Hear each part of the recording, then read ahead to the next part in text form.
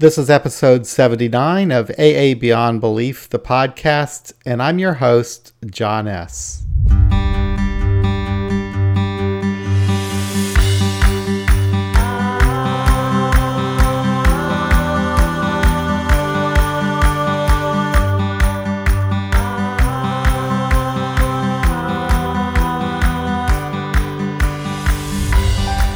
Today I'll be speaking with Alex M., author of Daily Reprieve, AA for Atheists and Agnostics, a new meditation book using quotes from the Big Book, followed by Alex's comments. Hello, I am with Alex M., author of Daily Reprieve, AA for Atheists and Agnostics. Alex, how you doing today? Very well, John. Thank you for having the interview and speaking with me. Well, I look forward to it. It's I love the book, by the way. I think I'm going to use it at our meeting today. I think I might have talked to you last time that we talked. I told you that I was a little bit concerned about my group, that a lot of our meetings are tending to be someone coming up with a topic. And I always like to have a meeting that's centered on something that's read, because it kind of gives you some grounding. And what you've put together here, just as way of introduction, the book is called Daily Reprieve, AA for Atheists and Agnostics. And it's really a remarkable book because what it is, it's a daily reflections book, like what you see in a lot of AA meetings, but done from a secular perspective. And what Alex has done is he's taken a little paragraph from every chapter of the Big Book, and then he just quotes that chapter. And then he writes his consideration of the chapter, his take on it. And it's just really a neat way to, introduce someone to the Big Book, to, I think, stimulate conversation in a AA meeting that centers on recovery. You learn a lot about the history of AA, how the steps came to be. I mean, it's just incredible. And then in addition to the daily reflections, there is also a collection of essays that Alex had written that are very, very well done. So really good stuff here. So thank you for putting that together, Alex. Oh, my pleasure. Thank you. Maybe a good thing to do to start off is, would you like to tell us a little bit about your background? What got you into AA, what your experience has been in AA, your relationship with the Big Book, and what got you interested in putting this book together? Sure. I came into AA about 11 years ago, and I'm from a Midwestern town. And I've been familiar with AA for a number of years because my father was an alcoholic, and a long time ago, before my drinking got out of control, I used to go to AA meetings with him. And unfortunately, it didn't take with him, but I did sort of get exposed to the process of a meeting and what it was about. And after he died from his illness, I kind of forgot about it. And I found through the years that, when I was a very young child, like so many of us I hear in AA, I just felt like I didn't fit in with the folks around me. And I really wanted to have some type of connection, with my peers and, the folks in school and all that sort of thing, and just didn't know how to do it. So when I couldn't do that, I wanted relief because it upset me. I mean, it's like, what's wrong with me, and no one cares about me, and the kids at school make fun of me and all this sort of thing, and so I looked for an escape, and this is when I was very young. I'm talking about 6 or 7 years old. And my escape at the time was through reading, and I loved to read. And I was an only child, so I didn't have to deal with brothers and sisters and all that sort of thing. So I would go up into my room and just read books, and I would escape that way. And that helped, but it didn't really work that well for me. But it gave me a bit of relief. And as I got older, into teenagehood, if you will, I really felt like an outcast. I was smart, but I wasn't the smartest kid at school, and I wasn't good at sports and couldn't socialize with the ladies very well, and all of that stress said to me, again, you're a failure, and what's wrong with you? And I looked for escape again. And, I didn't like the feelings, the emotions that I was having. And I found alcohol. And alcohol worked for me for about 40 years.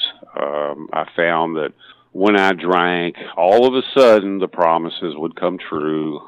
Suddenly I would fit in. I would be accepted into the group. The group would approve me. And I felt better. It was just, I didn't have to go through a lot of experimentation with other addictions because the alcohol worked. And over time, as many of us have experienced, the alcohol stopped working. And I don't remember the date that it stopped working for me, but it probably was around 1996, in that area. And all of a sudden I found that I could drink a tremendous amount of alcohol and I could be drunk, but I would still be conscious and the committee in my head would still be going, and I wasn't getting relief. And it was at that point I knew I had already kind of jumped off that cliff. There was no going back. They talk about the cucumber pickle kind of thing, and it was it was very upsetting because I thought, I'm in trouble now, know, and we all, or many of us, go through that transition from being that hard drinker that Bill Wilson talks about to the real alcoholic. And but being a good alcoholic, I thought I could fix this myself, and self-reliance and self-sufficiency would work. I'm a smart guy, and I figured I'd figure out a way, and I went through all the stuff that Bill's story talks about, except the institutional part. I was never institutionalized, and fortunately I was never jailed either, so my consequences were not extreme to motivate me, but in my mind I could fix myself, and then obviously that didn't work, and I tried that for about another 10 years, but it stopped. I couldn't do it alone, and that was the light bulb that came off in my head, and it was sort of prompted, if you will, by just that hopelessness. I tried and tried and tried, and the only options I had, I thought, were basically suicide, or, again, I kind of knew about AA. I thought, well, maybe this AA thing, or should I kill myself? Well, that debate, they talk about that in the book too, Yeah, right. What should we do, and I had to think about it. And fortunately, I was helped into AA literally, because I wasn't sober at the time, to my first AA meeting. And when I got there, I did feel a hope in the ruins, and that, I think, was a real blessing for me, because I know people who come in AA and said they really didn't connect initially with AA, but I felt like these are just guys I've drank with in a bar for years, except they're not drinking, and I could connect with those guys in the bar, so I can surely connect with them in the rooms of AA, and I did, and I'd ask them, how don't I drink on the way home today? And they talked about their experience and the one day at a time, and asking God for help, and just keep me sober for the next minute or hour, or the daily reprieve that we have, the 24-hour approach. And I never believed in I was never a religious person or connected with God or believed in that, but I believed in them. I figured, well, that's what they did. I'll just say, help me stay sober for the next 10 minutes or 1 hour. And somehow I did stay sober, but when I talked to other folks new in the program, I also emphasized that I did more than that. Right. I didn't I didn't answer the phone for my old buddies. I didn't go to the bar. I didn't go to the liquor store. I started reading the big book when my mind cleared, and I went to a lot of meetings. I hung out at the local AA clubs.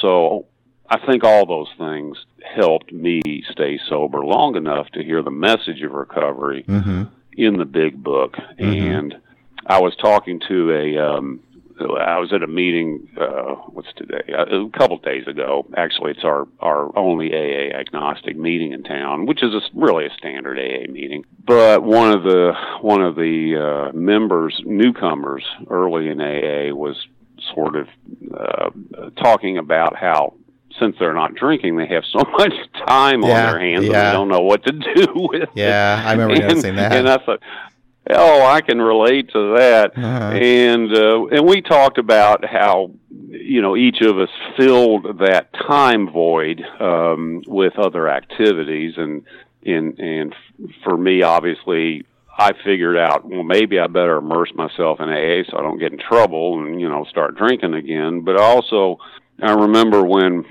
I live in an old house. It's an old farmhouse built in the 1840s, and it's it's wood and it's got brick walls and all that. But when I moved in, I actually moved in because my wife had passed away in 1996, and so I couldn't stay in the same house, so I moved to another house. And when I moved in, for some reason, one of the prior tenants or occupants had painted the dining room floor blue. I mean, it was kind of weird, but they had painted the floor blue. So when I had all that time on my hands, I thought, well, I'm going to take the blue paint off the floor because, it's good you had old hardwood floors underneath. And so I thought I can do this the easy way, with mechanics, or I can do it the hard way. And for me, the hard way was taking a pocket knife and literally scraping the paint off that hardwood floor because I figured that'll take me forever, but it will give me something to do, not to think about drinking. And that's what I did. That's how I filled my time a lot, whether it was the middle of the night or during the day. But I had to stay occupied. If I didn't, I knew what would happen. So, once I got to AA, I was a believer. I believed in the big book and what the people told me about how they got sober. So I followed directions. And it worked. So, that sounds a lot like my experience. I mean, when I came in, I had no real religious beliefs. I didn't have any experience with religion. But I did just kind of say, well, this is what these guys are doing. I'm going to do it. There must be some psychological benefit to these things that they're doing. And like you, I don't know how long it took me, but there was a period of time where I was just going to meetings. I mean, I went to a lot of meetings, but then there was a time where I guess the fog lifted enough to where I could actually start reading the book and going through the steps through the book, which is what my group did at the time. So I have a real similar experience. Later for me, I realized that I was an atheist, and then I started reinterpreting the program. Did you go through any kind of a process like that? Oh, absolutely. I came in May, and I was very faithful to the meetings and, tried to do the coffee thing and talk to people. A little shy in the beginning. Yeah. But I didn't want to get in the step work, and they all told me, they said, well, we got sober doing the steps, and, that will lead you to that new design for living. And I still thought I was self-reliant. I still thought, well, maybe I can skip that part. Don't have to fool with it. It looks like a lot of work. But after about 6 months sober, I was suicidal again because it's like, this life is horrible, I didn't get any relief from stopping drinking. And that's what I'd hoped I would get immediately when I came into AA. So I found a sponsor, and he was a born-again Christian, just a wonderful, wonderful fellow. And we went through the steps together. And of course, starting the second step starts talking about God. And we had long discussions about God, because for me, and I didn't have any, and don't today, any, prejudice against religion or anything, but I just couldn't connect with it. You know, I mean, I was an acolyte in church when I grew up, and I loved all that, but I never connected with that higher power being God in my early years, and certainly in my later years. So he would tell me, he said that because I wasn't self-sufficient, I had to, I had to find something spiritual, and it didn't have to be his God or God of other people in AAs, but I had to have something where I could say, I'm not God. I need something spiritual, whatever that is in my life. In other words, non-human, to help me get me through, not only living to help me live in sobriety. And that kind of made sense to me. But the book, when I read the book, it was all jumbled up. I mean, it was, my interpretation of the book, of Bill's writing, was that it was like the parachute story. You come into AA and they talk about doing the steps and all that, and they say, well, you can jump out of the plane with the parachute or, not with one, but we suggest you use a parachute. In the big book, it says, well, you can pick your higher power, but we really suggest it needs to be God. And so it's kind of like, okay. He really helped me, my sponsor really helped me say, it does not have to be God. It just has to be something that you can connect with, that's spiritual, that's not human, that will help you get sober. And that could be a higher force or purpose in life, or for me today, it's a set of higher principles that are fairly well outlined in the steps, but something that'll help you live a better life. And that kind of made sense to me. It's the connection part.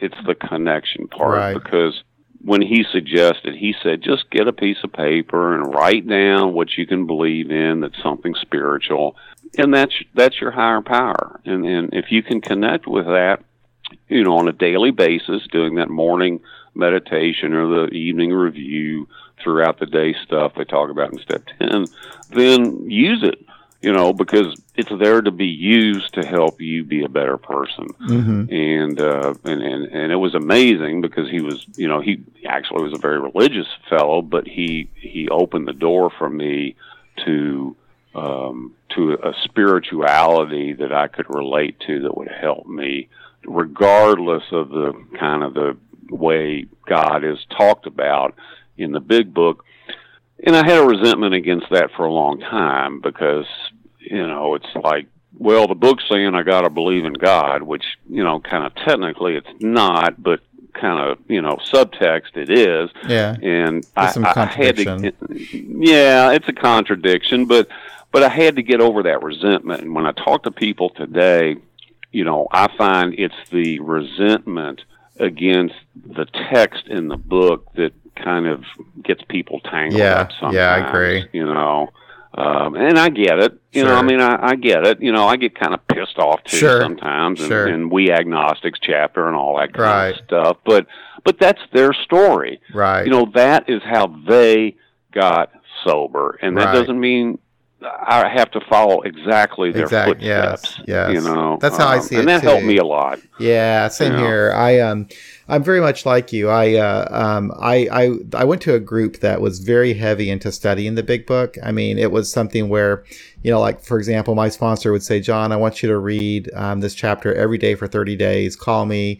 And at the end, we'll meet and go over it. And then we would meet, and at length we'd go over sentence by sentence, and we'd stop and discuss and talk and all this kind of stuff. And then we would, everything that we would do would lead up to the next step and everything like that. So I went through this long process of going through the steps, and we didn't rush through it.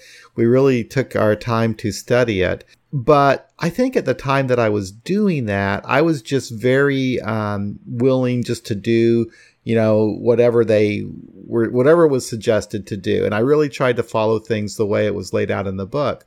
But then fast forward many, many, many years later, when I come to realize I'm an atheist and I start looking at the book a little bit differently, and I did begin to develop some resentments against it. But I finally came to the conclusion that you did, that this is an historical document. This is the experience of those people who founded this program.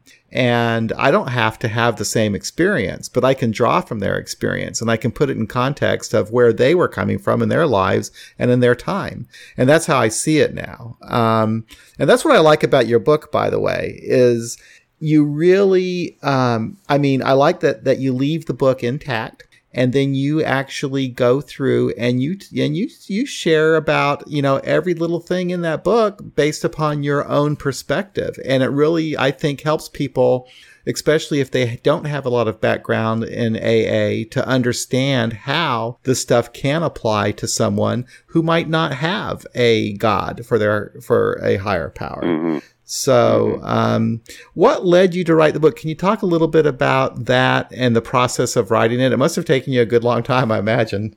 It took about 2.5 years to get the book done. And, it was interesting because just throughout AA, we all talk about higher power and God just in general, but right. I was talking with my sister-in-law's wife one day, and this was about 6 months or so before I thought about writing the book. And she was not an alcoholic, but her father, I can't remember. I don't know, mother or grandmother was or whatever. But, and she asked me, she said, I only have one question about AA. Is it religious? And she actually, had been to an AA meeting at some point. And this question comes up kind of all the time, but for some reason, I actually started thinking about this and trying to explain to her that, well, it's really not a religious program, it's a spiritual program, and, what's that mean and all this. But that discussion led me really to thinking about all the folks that I had met through the years prior who had come into AA with I don't want to say a God problem, but didn't believe in God, were atheist or agnostic. And those folks, in my experience, many of them, and it's kind of been documented a little bit in some short studies, but, most of them don't come back. And maybe they get sober some other way, but I'm thinking, oh my God, these people, they don't stay in AA, and maybe they die or something. And I got to thinking about that whole situation, and for some reason I thought, well, the book is the instruction manual. Maybe and I loved reading. I read the meditation books in the morning, 24 hours a day, God stuff aside. I love the format of it, and I thought, well, maybe we can incorporate, or I can incorporate the big book and then do it in sort of a similar format to have a big book section, big book selection or excerpt, and then a thought, kind of a thought, and then a question, an action item for the people to reflect on. So I started doing that, and it obviously took a while. But it flowed fairly easily, but it took a lot of time. And then I added the stuff in the back, the musings in the back, because I just felt like it basically. So over that period of time, and fortunately today, in this day and age, we can self-publish, and there's a mechanism to do that. I didn't need an agent and all that. So, the book was sort of created out of my belief that, if you don't believe in God, AA can still work for you. Right. You know what I'm saying? Right. And don't dismiss it. Don't run away from AA. Give it a fair chance. Don't go out there and die because, the book's full of, God stuff. Yeah.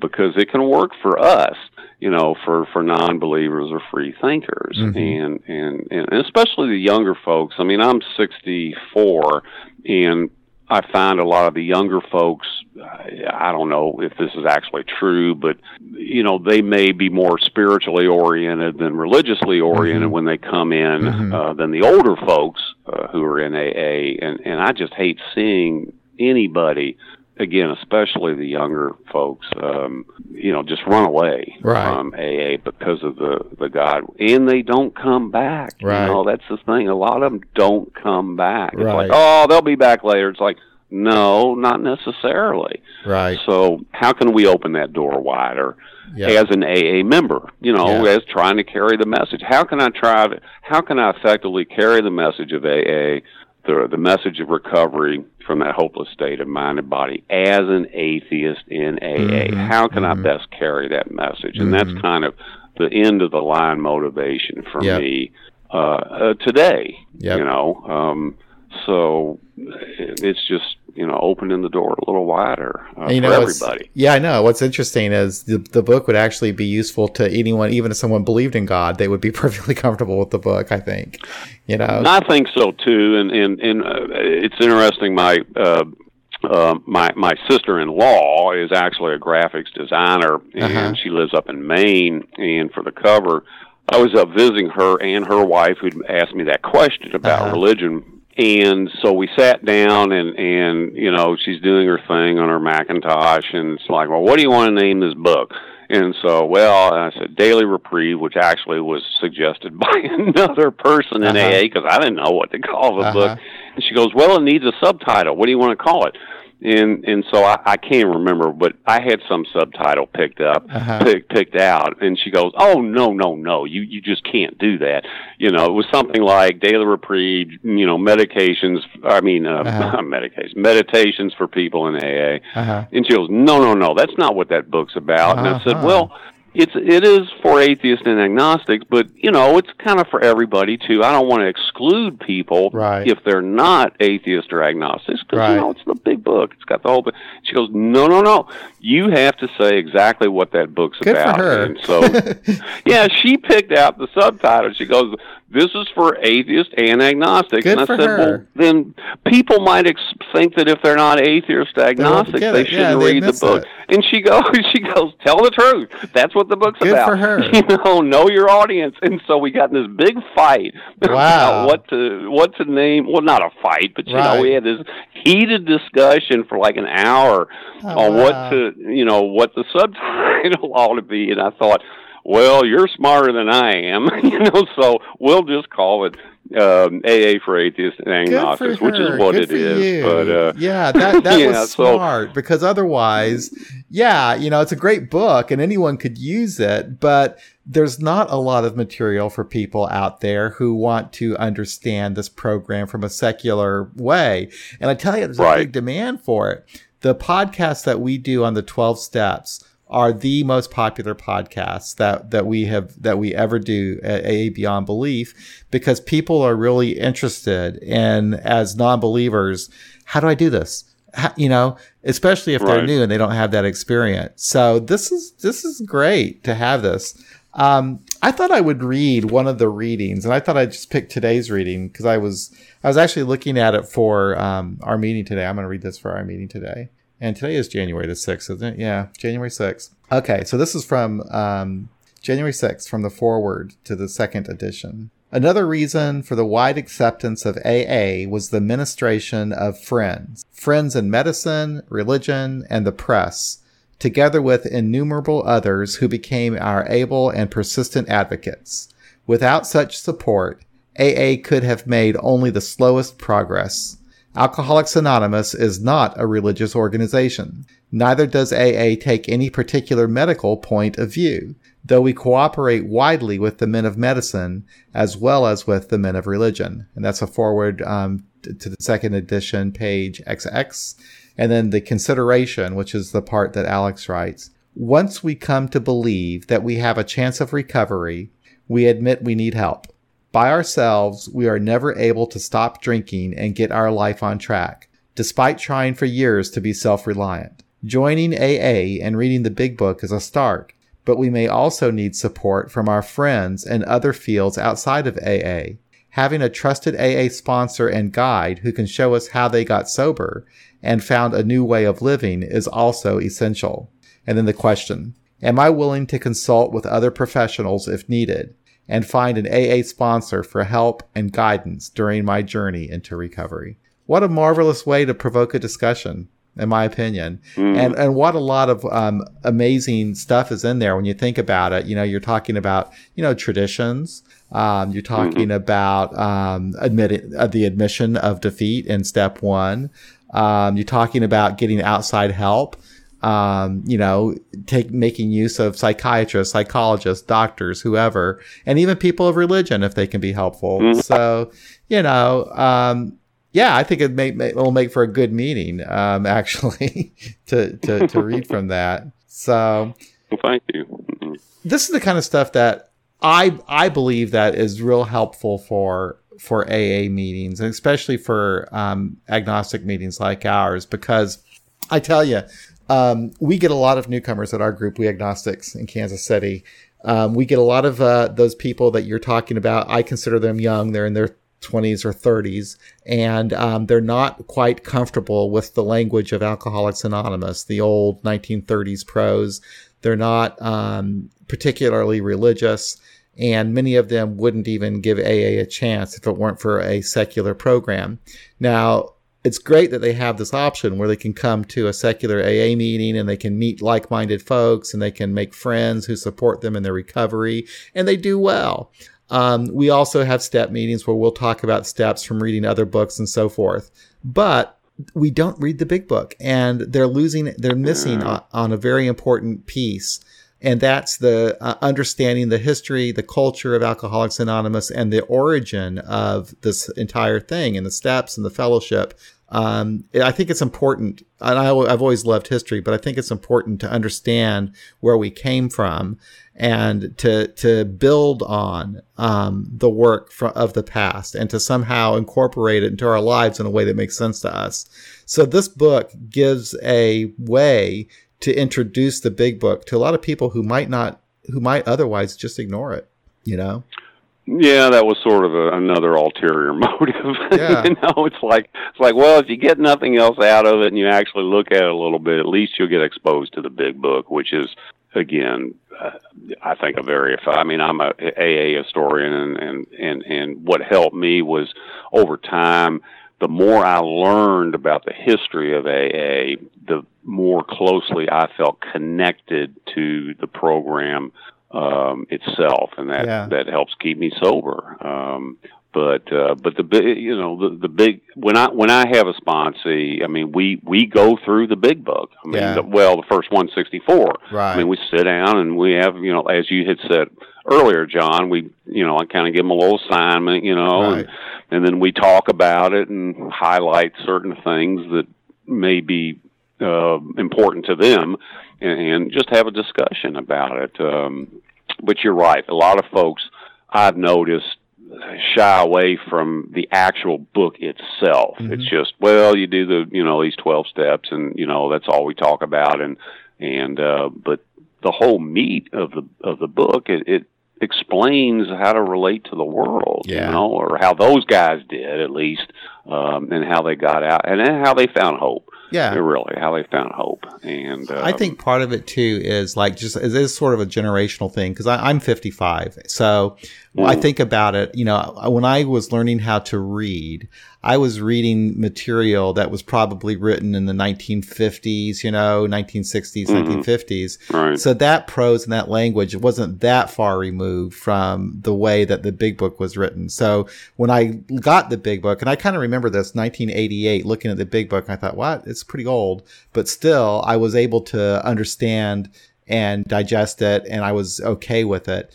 Whereas someone now in their 30s who, did not grow up with that kind of language or whatever, it's a little bit more difficult for them to even understand it. But if they approach it from a more historical perspective and understand where the people came from, I think that's even more important now than it ever was before, because we're talking about something now that was, more than 80 years ago when it was written.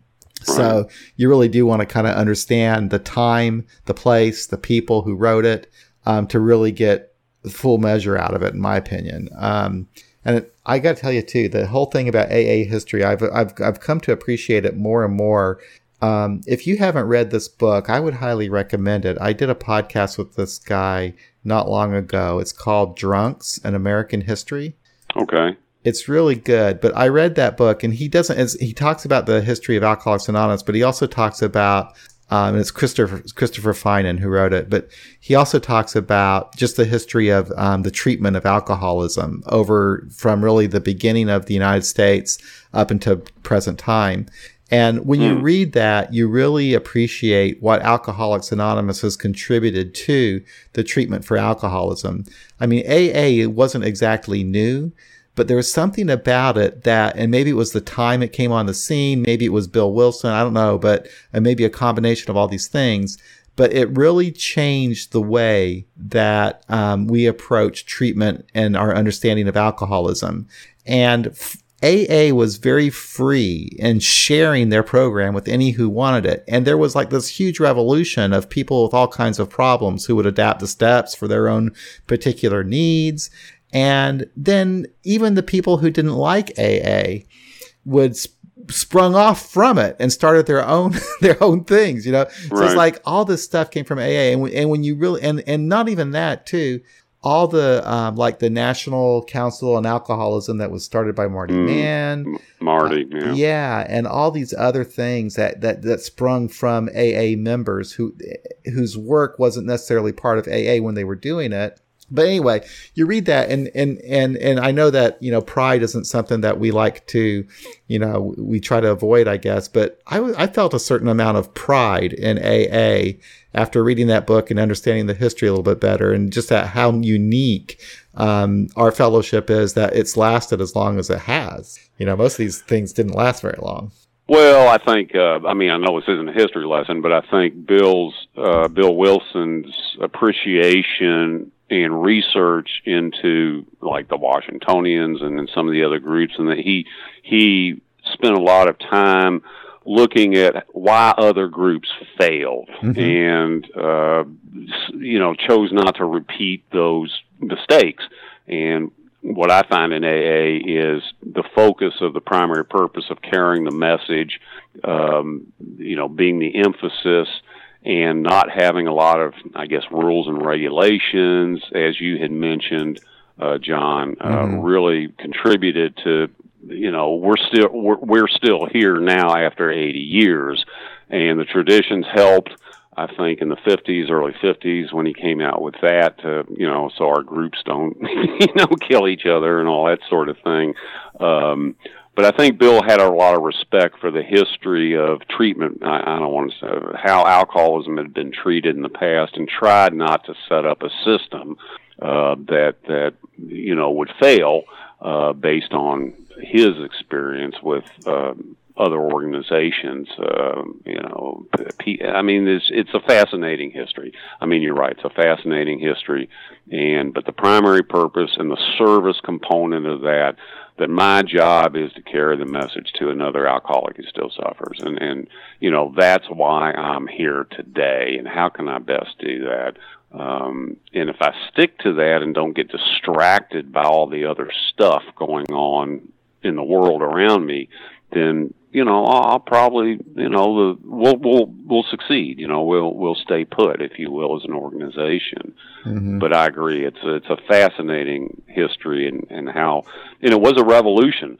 It was a revolutionary way of how alcoholism was treated compared to the prior methods, that institutionalization and all that sort of thing. So yeah, I have a lot of respect, and I am proud of AA, not in a prideful, not in a, arrogant, prideful manner, but it's just it's saved so many lives through the years. Millions of people, I'm sure it's in the millions whose lives have been saved, and their families, the families. I didn't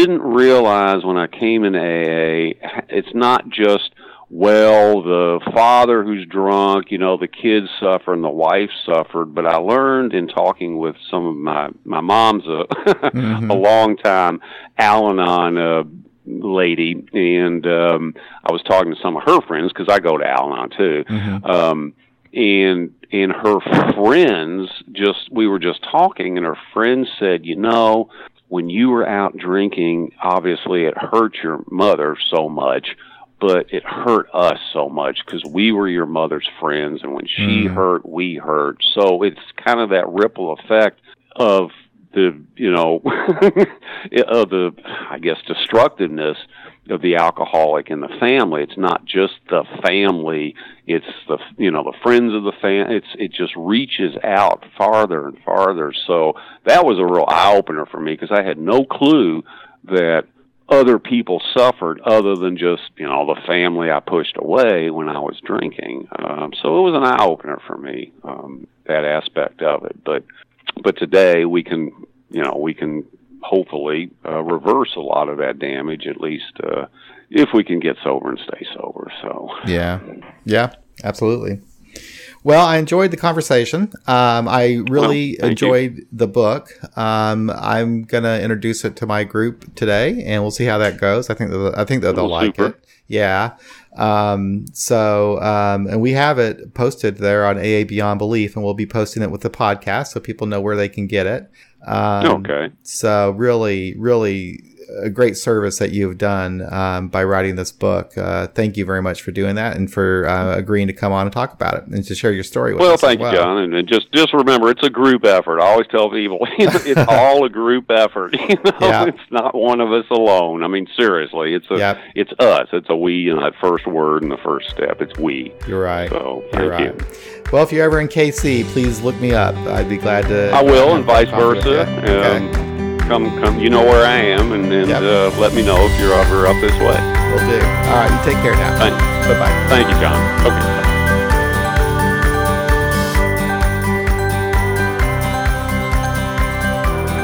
Well, that's it for another episode of AA Beyond Belief, the podcast. Thank you for listening, everybody. I hope you enjoyed the program.